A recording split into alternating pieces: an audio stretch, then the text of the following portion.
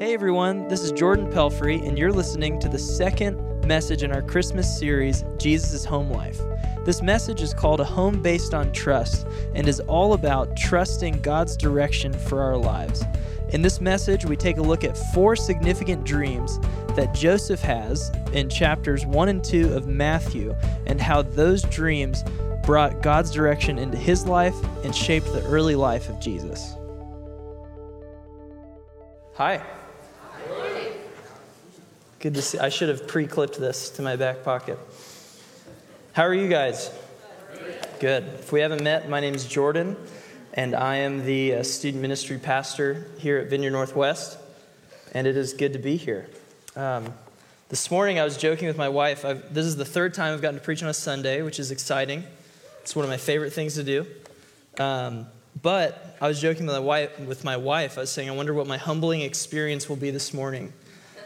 The first 2 times I preached, the very first time I was sitting right there in the back. Got here kind of early and was just reviewing my message notes, and someone from the congregation came in and said, "Oh, are you preaching this morning?" I said, "Yes, I am. It's my first time preaching here, really excited." And he said, "What church are you from?"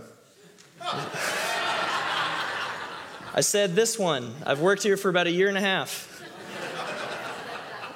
And then last time I preached and was feeling pretty good after the first message, and I had to go to the bathroom. And so I was in the bathroom, and this guy walked in and said, "Man, that was an awesome message. Good job, Jason."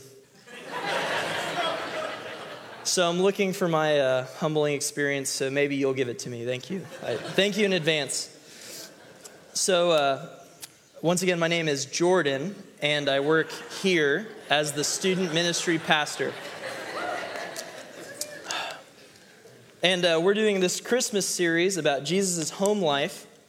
And today's topic is a home based on trust. Specifically, I want to focus on trusting God's direction for our lives. And just like a side note, we did just do a series on God's guidance. It was like 5 or 6 weeks long. It was really, really good.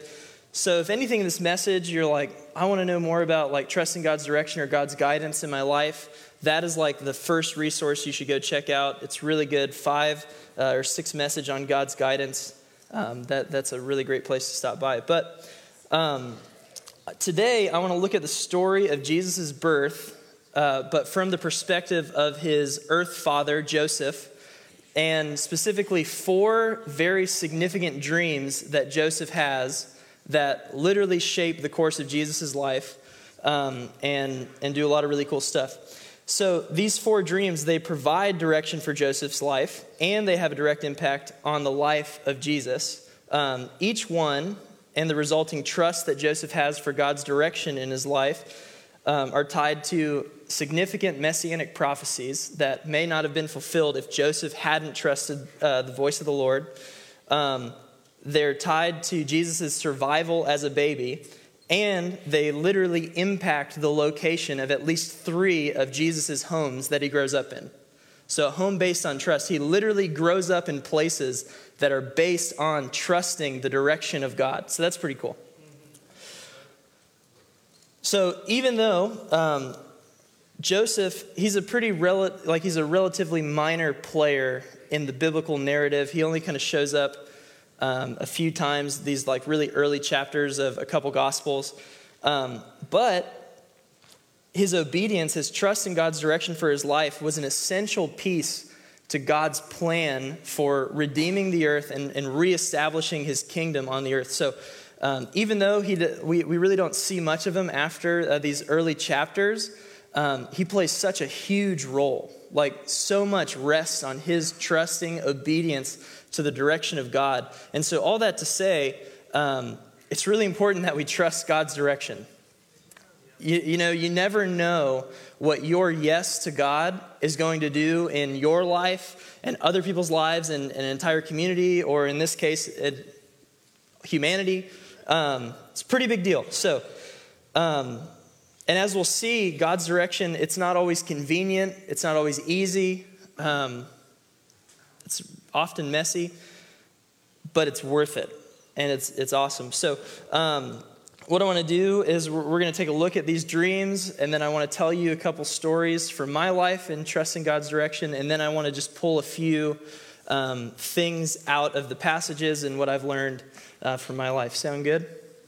Should be a quick hour and a half. All right, so we're going to be in Matthew chapter 1 and 2. So if you flip there, you can do that. I'm in the NLT if you're scrolling, or it'll just be on the screen behind me. But here we go. Matthew chapter 1, verse 18 through 25 says this. This is how Jesus the Messiah was born. His mother Mary was engaged to be married to Joseph, but before the marriage took place, while she was still a virgin, she became pregnant through the power of the Holy Spirit. Joseph, her fiancé, was a good man and did not want to disgrace her publicly, so he decided to break the engagement quietly. As he considered this, an angel of the Lord appeared to him in a dream. So here we are in the midst of dream number 1 right here. Joseph, son of David, the angel said, do not be afraid to take Mary as your wife, for the child within her was conceived by the Holy Spirit, and she will have a son, and you are to name him Jesus, for he will save his people from their sins. All of this occurred to fulfill the Lord's message through his prophet. Look, the virgin will conceive a child. She will give birth to a son, and they will call him Emmanuel, which means God is with us. We're almost there. When Joseph woke up, he did as the angel of the Lord commanded and took Mary as his wife, but he did not have sexual relations with her until her son was born, and Joseph named him Jesus. So dream number 1, this angel comes to Joseph in his dream and says, don't be afraid to take Mary as your wife. Like, she has been faithful to you. She's telling the truth. This is really of God. This is actually perhaps the most of God thing ever, and it's very important. And so take her as your wife. She's faithful. This is a God thing. And then he says, name him Jesus. So as a result, we're not going to read this specific one, but there's a prophecy that's mentioned in chapter 2. As a result of Joseph taking Mary as his wife, Jesus ends up being born in Bethlehem, which is where the Messiah was meant to be born. So that's one major prophecy that's fulfilled because Joseph said, okay, I trust what the Lord's saying. Mary had to go with Joseph because they were married to Bethlehem, and that's where Jesus ends up being born.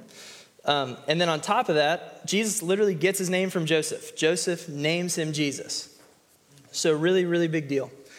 So that's dream number 1. And then as we move forward, timeout, sorry. This is going to bother me. This is not centered in the room. That was just driving me insane. Isn't it crazy? Just a couple inches. Okay. I feel much better now. So that was the end of chapter 1. As we get into chapter 2, what happens is Jesus is born. These guys called the 3 wise men or the Magi, they come to Israel and they go to the reigning king at the time, King Herod, and they say, we saw this star rise. Where is the king of the Jews meant to be born? And I don't know if you know this, but when you come to another king who didn't just have a son, and you say, where's the king supposed to be born? They don't take that very well. So these wise men, they say, where's the king supposed to be born? And Herod consults with these teachers, and he says the prophecy says he'll be born in Bethlehem. And so Herod, kind of having some ulterior motives here, says, hey, why don't you go find him and then come back and tell me where he is so that I can go worship him as well. But in reality, he's really plotting to kill him so no one can threaten his throne. But what happens, the wise men, they go and they visit Jesus and they give him several gifts. I think a lot of times we get this picture of this really kind of meager portion. It literally says they open their treasure chests, like multiple chests, and give him gold and myrrh and frankincense. And so and they worship him. So they're honoring this little baby. And what happens is they actually have a dream that says, don't go back to Herod. So they leave Bethlehem and they go, they just leave. They go back to their homeland a different way. And that's where we pick up with dream number 2. This is Matthew 2, verse 13. After the wise men were gone, an angel of the Lord appeared to Joseph in a dream. So here we are, dream number 2. Get up, flee to Egypt with the child and his mother, the angel said. Stay there until I tell you to return, because Herod is going to search for the child to kill him. That night, Joseph left for Egypt with the child and Mary, his mother, and they stayed there until Herod's death. This fulfilled what the Lord had spoken through the prophet, I called my son out of Egypt. Herod was furious when he realized that the wise men had outwitted him. He sent soldiers to kill all the boys in and around Bethlehem who were 2 years old and under, based on the wise men's reports of the star's first appearance.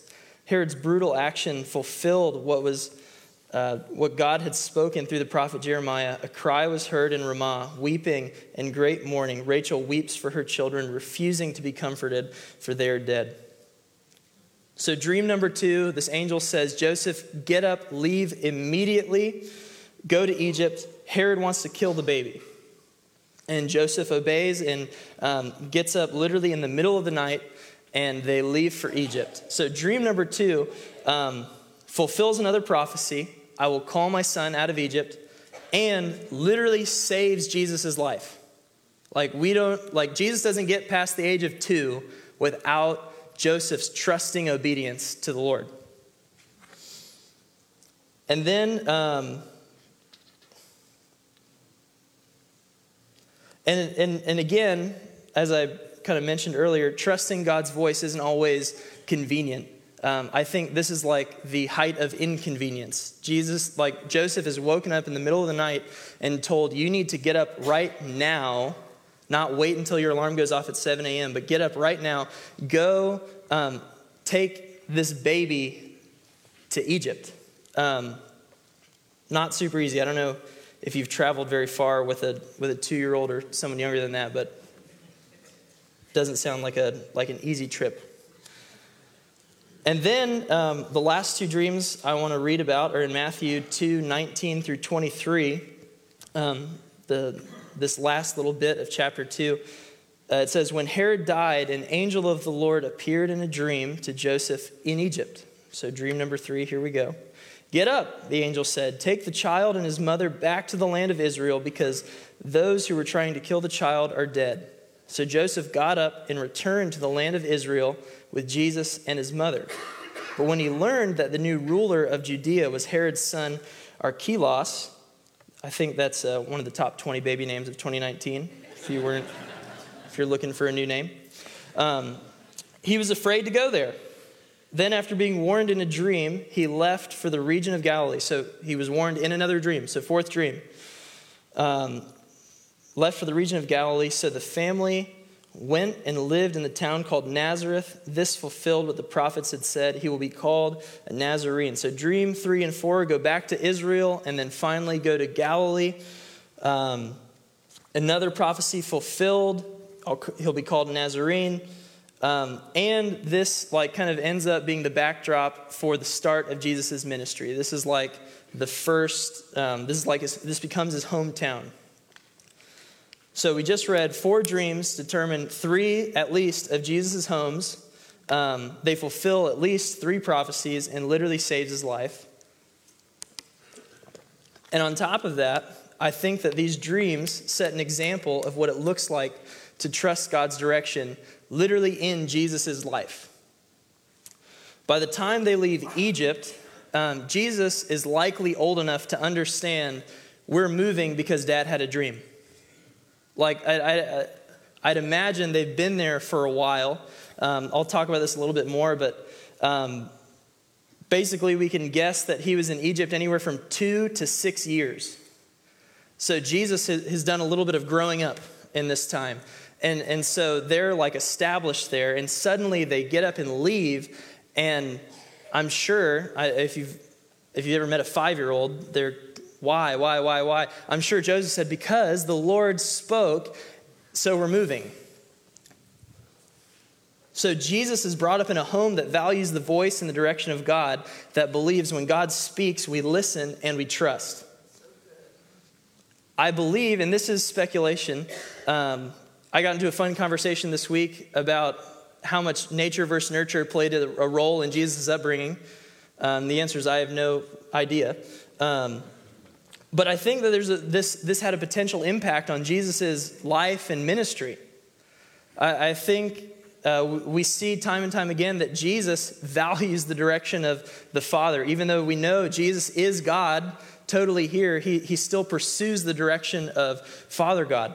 And so we see at the very end of his life, we get a look into one of his prayers, and he's asking God, you're able to do anything. Can we do this some other way? Do I have to die this way? And he ends it by saying, but not my way, your way. And I have to believe, at the very least, I think that he grew up and had memories and was encouraged by remembering his earth father's faithfulness to the direction of God. We see often Jesus tries to go away and pray alone. And it's fair to assume that he's pursuing intimacy with the Father, but I think it's also reasonable to expect that he's seeking God's direction. That he's spending this time trying to hear God's voice, hearing God's voice very well, I'm sure. But yeah, I think this all started by the example of his earth dad, Joseph. Jesus grew up in a home that trusted God's direction. In my life, I try to do this too. About 6 years ago, I think, was kind of the first time that I really started leaning into, okay, maybe there's something here in the God directing your life and having thoughts for you and a plan for you. And it was when I went to college. If you didn't know, I went to Cincinnati Christian University. So this week has been a little bit sad. This is one of the last weeks that my college will be in operation after 95 years. So sad. And this week, Holly and I got to go to this thing called Family. And it's a service that happened every Wednesday night during the school year that was put on completely by college students. So they ran the sound, did the lights, did the music, the preaching, all of that. And this was the last one. So they made a big invite and a bunch of alumni came back. And so Holly and I were there, and I was thinking about this message. And just being on campus reminded me of how going to this school put me in a place to trust God's direction for my life. And I think that's best illustrated by the very first time, the very moment that I decided this is where I'm going to go to school. Remember back, if you can, to when you're like a senior in high school. Or think forward to when you'll be a senior if you're not there yet. I don't know what it was like for you, but for me, I felt a lot of anxiety about my future. I wasn't really good at anything specifically. Like there was no like huge passion in my heart for like I need to do this with my life. Yet high school doesn't just get to keep going, so I'm staring down the barrel of my future, and I have no idea what I want to do, where I want to go. I knew I didn't want to live at home, so my only plan was I need to find a college and go to it. So I applied to several colleges. I get into one, but it's out of state, so it's too expensive, and I can't afford it. And then I don't even get into what was my backup school, which probably should have been my like dream school, Ohio State. And so I was left directionless, basically. And so I graduate, and I basically decide I'm going to go to this community college, and I'm still not super content or happy with this choice, and still have a lot of anxiety, but also kind of dread over my future. Just not knowing what's going to happen, what's next. And I was serving at my church, and there was a middle school summer camp. It was late July, and I go to this summer camp as a small group leader, and CCU sent out these things called camp teams, and they would send out 4 college students, and they would just come volunteer at different camps around the country, and they'd talk a little bit about CCU, but that was pretty much their goal, just to recruit people. And I was at this camp, and I met these 4 people, And I spent a lot of the week talking to them, getting to know them. They heard a lot about my story. And at the end of the week, one of the guys pulled me aside and said, you know, Jordan, I've heard so much about you this week. And it sounds like you're not very excited about what you're doing next. It also sounds like you might have a call in your life to go into ministry, which at this point in my life, I had been told by a couple important people in my life, a couple pastors, like, hey, you should really consider being a pastor, and like there's a gifting on you for that. And I was kind of running from that. Worst thing you can ever tell your youth pastor, for you middle school and high school students in here, I want a real college experience, not to go to a Christian school. So that was higher on my priority list. But anyway, he said, maybe you should consider CCU. Like, the semester starts in 3 weeks, but it might be worth checking out. So I said, fine, you're right. I'm not super pumped about anything going on in my life right now, so let's go check out CCU. What can it hurt? And so I drive to CCU, and there's this really crazy steep driveway that you drive up. It's in Price Hill, so it's already on a hill, but then it's on another massive hill. And so you drive up this crazy driveway. It's this beautiful summer afternoon, and I park in the guest parking lot, and I open my door, and I get out, and I just look at the campus. And for the first time in what must have been months, I felt peace. And I was just looking at this campus and felt this peace, and then following that came this confidence and this thought that this is where I'm going to school. Like, this is what God has for me. And at this point in my life, I'm not sure, I didn't really believe God did that. I'd never really encountered God in this way, so I had no grid for what was happening.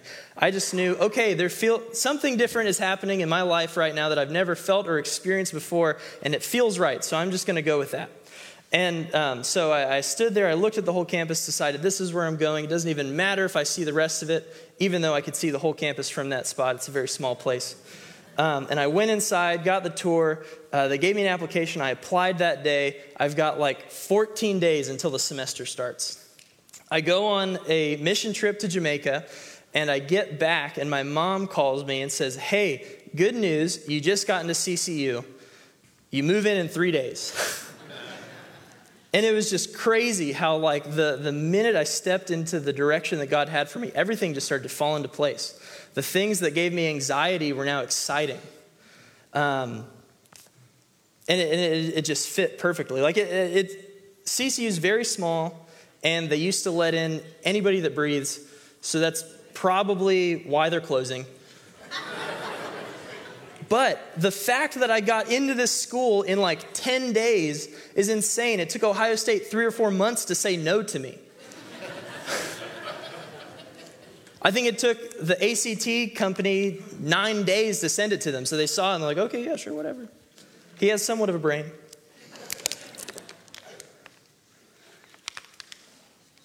Another instance in our life, my wife, Holly, who's sitting right here, she's pretty amazing if you haven't met her. She also went to CCU, and because I went to CCU, I got to meet her. We literally met days later. She became my best friend, and now my best friend and my wife, so that's cool. And she was going to school in the psychology program, originally wanting to be a counselor. And some things happened in her life that made her think, you know what, maybe I'm not cut out for counseling. I'm just going to stick with a normal 4-year degree, and we'll just roll with that. We'll see what happens with the psychology degree.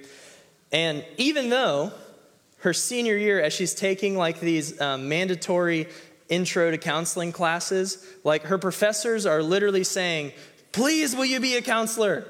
Like, you are clearly made for this. You need to do this. This is like do it, please. And she's like, no, you're the best in the class. No. And so she decides to not go into counseling. And then we get married right at the end of school. And maybe a year or so in, we're reading a counseling book together, because it turns out teenagers need a lot of counseling. And so we work with them a lot. So we were trying to read this like basics of counseling and supernatural counseling book from Jason Valentin. And we're like in the middle of the first chapter, and she's like, oh, this is awesome. I think I should be a counselor. Woo! And so we were at kind of this interesting point in our life. I'm not sure if we were pregnant yet or nearly there, planning on it, working towards it. And so there was a lot going on. Like I was working, she was working, but she was thinking about leaving her job once we had the baby. And all this stuff is going on. This was not a convenient time for her to awaken to her calling. And so she was like, yeah, we're going to do this. And like a week later, I was like, okay, fine, we're going to do this. And so we committed, like, we're just going to find a school, and don't tell Dave Ramsey, but we'll take loans out if we have to. And we're going to go after this, because this is it. And so Holly's dad catches wind that she's looking for schools, and he says, hey, I'm a disabled vet now, so you actually have maybe some benefits. We're not sure if it works out for children who get married and children who have already graduated, like already have an undergrad degree. But it turns out after some research, there were like 9 schools that she was eligible to go to. And so she picks one of those, gets in, and then months of like trying to figure out this financial aid stuff. Like, do we need to take out loans? Are they covering some of it? Will they cover all of it? We had no idea what was happening. She literally had picked her classes already, and we didn't know how we were paying for school yet. And then one day I'm here and she calls me. She's like, hey, just found out they're covering 100% of school, which is crazy. And then, yeah, we can clap for that. Thank you. So cool that God showed up like that. And then on top of that, just to brag on God's provision a little bit more, we find out after the first semester, they actually pay her to go to school. And she gets a stipend for all of her books and stuff, which is pretty awesome. All that to say, I think it's really important to trust God's direction in our lives. I really try to make it like, there are so many stories that we could tell, and those are just maybe two of the major ones that we love to revisit and remember. But trusting in God's direction, it's scary, but it's so worth it. And so what I want to do is, here are just 3 takeaways that I got from Joseph's story and a little bit from mine in trusting God's direction. The very first one, trusting God's direction brings provision. In Joseph's case, I think it's really convenient that the wise men show up the day before he's told to go to Egypt. Because I don't know how much gold he got, but I'm sure whatever he got helped. That makes a hundreds of miles journey a little bit easier when you've got treasure chests worth of gold and other valuable things. In my life, in our life, Holly ended up with a full ride that we had no idea. We said yes to what God was doing before we even knew that was an option. Even at CCU, I showed up on the first day and found out I got this $5,000 scholarship that I was like, where did that even come from? I had written an essay and didn't even know I was applying for. And it just reminds me of one of my favorite verses, Matthew 6:33, where it says, seek first the kingdom of God and his righteousness, and all of these things will be added to you. And all of these things, in context of that passage, are all of these material things that the Lord knows that he knows that we need food. He knows that we need clothes. He knows that we need money. And says, as we seek his kingdom, those things are added. As we say yes to trusting in God's direction, provision comes. And I think that's exactly what happens in Joseph's life and in Jesus' life. That's what's happened in my life, and that's what can happen in your life and will happen in your life. The second thing, trusting in God's direction is not always easy. Going back to the first dream where the angel tells Joseph, it's okay to take Mary as your wife. In fact, you should do it. We don't get a report of Joseph's family getting a dream, or Mary's family, or their hometown getting a dream. As far as we know from this passage, only Joseph and Mary know this is a God thing without a doubt. And, in this time, it wasn't cool to show up pregnant. and it not be your fiance's. That's still not cool now. But it was especially not cool then. So this was a big deal, and I can almost guarantee they lost relationships. Mary had already lost relationships for sure when she turned up pregnant. But when Joseph says, I'm still going to marry her anyway because I believe this is from God, I guarantee he became like the outcast of his family. So saying yes to God's direction brought a lot of hardship and relational loss. On top of that, I talked a little bit earlier about traveling to Egypt was probably not super easy. I have a 6-month-old, and she freaks out when we're in the car for more than like 30 minutes, and that's hard. And I have heat and air conditioning and a car. I don't know how easy the journey is with a 2-year-old and a donkey to a desert. Not easy, I would guess. And the third one, trusting in God's direction brings peace. In those last 2 dreams, we see Joseph wasn't so sure about being back in Israel. And then it almost seems like in response, God sends him a dream that says, hey, go settle in Galilee. That's what I have for you. And I'd imagine that brought a lot of peace to Joseph's life. In my story, there was this peace that came when I realized what God's direction was for me, was for in my life. As I looked at the campus, I experienced peace. All the anxiety went away. The fear of my future left because I knew this is where I'm supposed to be. Now I want to share 3 things to do in response to God's direction. It should go without saying, number 1 is obviously do it. Trust God's direction in your life. So we're just going to call that one a freebie, and here are 3 more. The first thing, share about what God is speaking. Like I said earlier, Jesus would have been old enough to understand they're moving because Dad had a dream. I'm sure, Joseph must have shared the first dream with Mary, because I'm sure she was shocked. Why are you going to marry me still? You didn't believe me yesterday. Well, I had a dream from the Lord. Excuse me. I'm sure that he shared his dreams with the rest of the family as they're walking back from Egypt. Yeah, this angel showed up. He probably told Jesus exactly what the angel looked like, how he sounded, how he felt. It's a long walk from Egypt. Not much to talk about. But I believe that talking about how God is directing us and talking about the ways that we're hearing God's voice, it builds a value for God's voice in our lives and in those closest to us. And also, I think it builds faith that God is present. When we see the fruit of trusting in God's direction and we've been able to share about it, it's not just a coincidence that this happened. I had this experience where God showed up and told me to do this thing. I did this thing, and now look at my life. Like, that builds faith that he's moving and wants to move in everyone's life. Honestly, I really need to grow in this area. I think it's pretty easy to stand here and tell a church of people who 90% of you at least probably believe everything that I just said and believe the same way that I do. But when it comes to my family, I don't have similar experiences to them. And so just recently, Holly and I were on vacation with a bunch of our family, and one of my family members said, Jordan, why did you decide to go into ministry?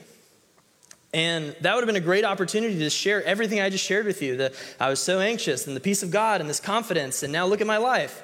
But instead, I said, well, I just kind of felt right, and I just didn't know what else to do with my life, so here I am. So powerful, right? I need to grow there. It's important that we share those things. Who knows what could have come from that conversation if I had just been like, here's what happened. It might sound crazy, but it's true. Second thing, trust that others hear too. I think this one's hard. It's hard to believe that others hear from God. It's hard to give up control, especially when they hear from God something that we don't love. But it's so important that we listen to other significant voices in our life that we trust hear from God as well and hear from God for us. I think it's important to consult them.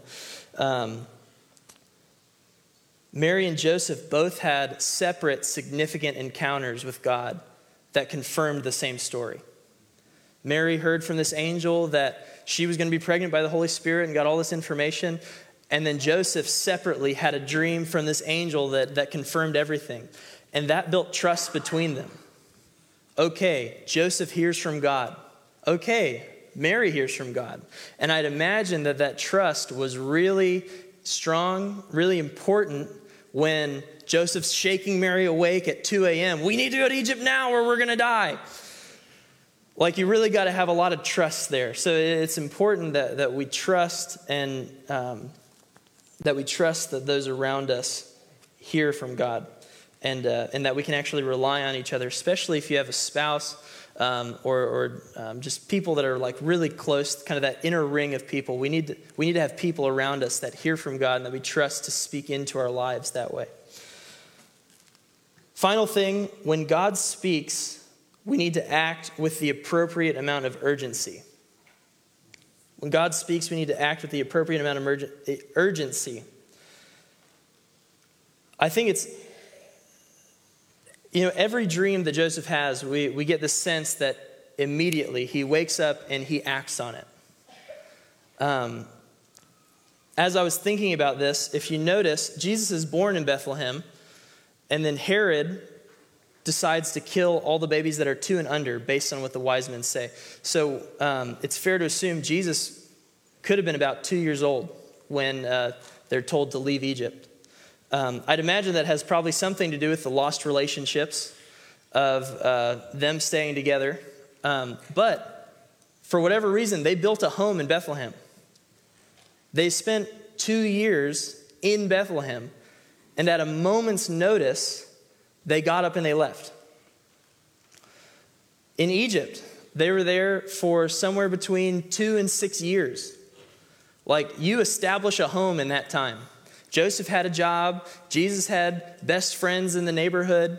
And again, we get this sense that, the angel literally says, get up, go to Israel.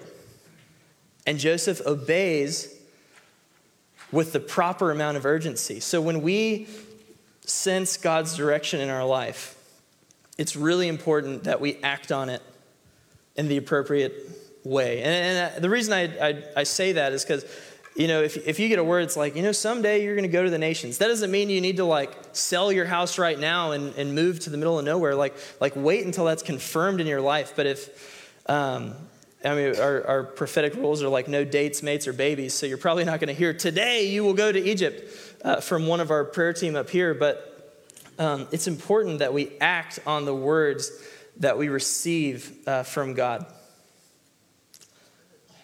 To close, I just want to say, spend some time this week reflecting on your trust in God's direction. Have you done it? Where's it been? Like, where have you trusted in God's direction? How has that turned out for you? If you're thinking, well, I haven't, things can get a lot better in your life when you lean into what God has for you. It's scary, it's messy, it's not always easy, but it is so, so worth it. And then the next thing I want you to think about, what is he leading you to now? Where is he directing you? He might be saying stay, he might be saying go, he might be saying do this, but really just spend intentional time. Pursue God's direction in your life this week. Will you stand with me? We'll pray.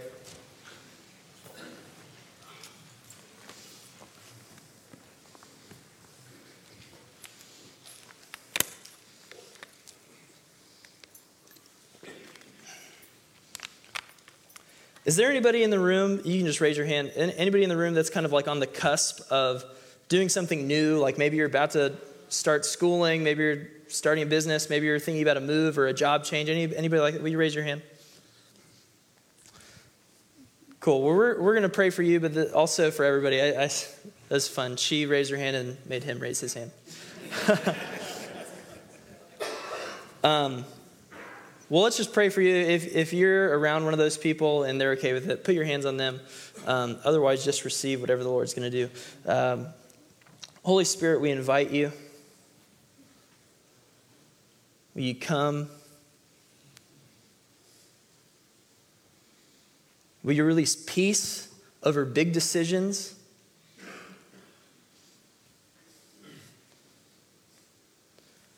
Will you release confidence in your word, in your guiding?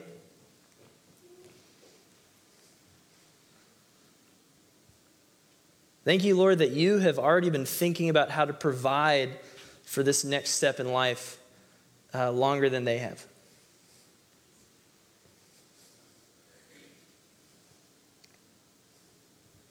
Lord, will you open ears to hear your direction clearly? Would you make us people that listen and act on what you say?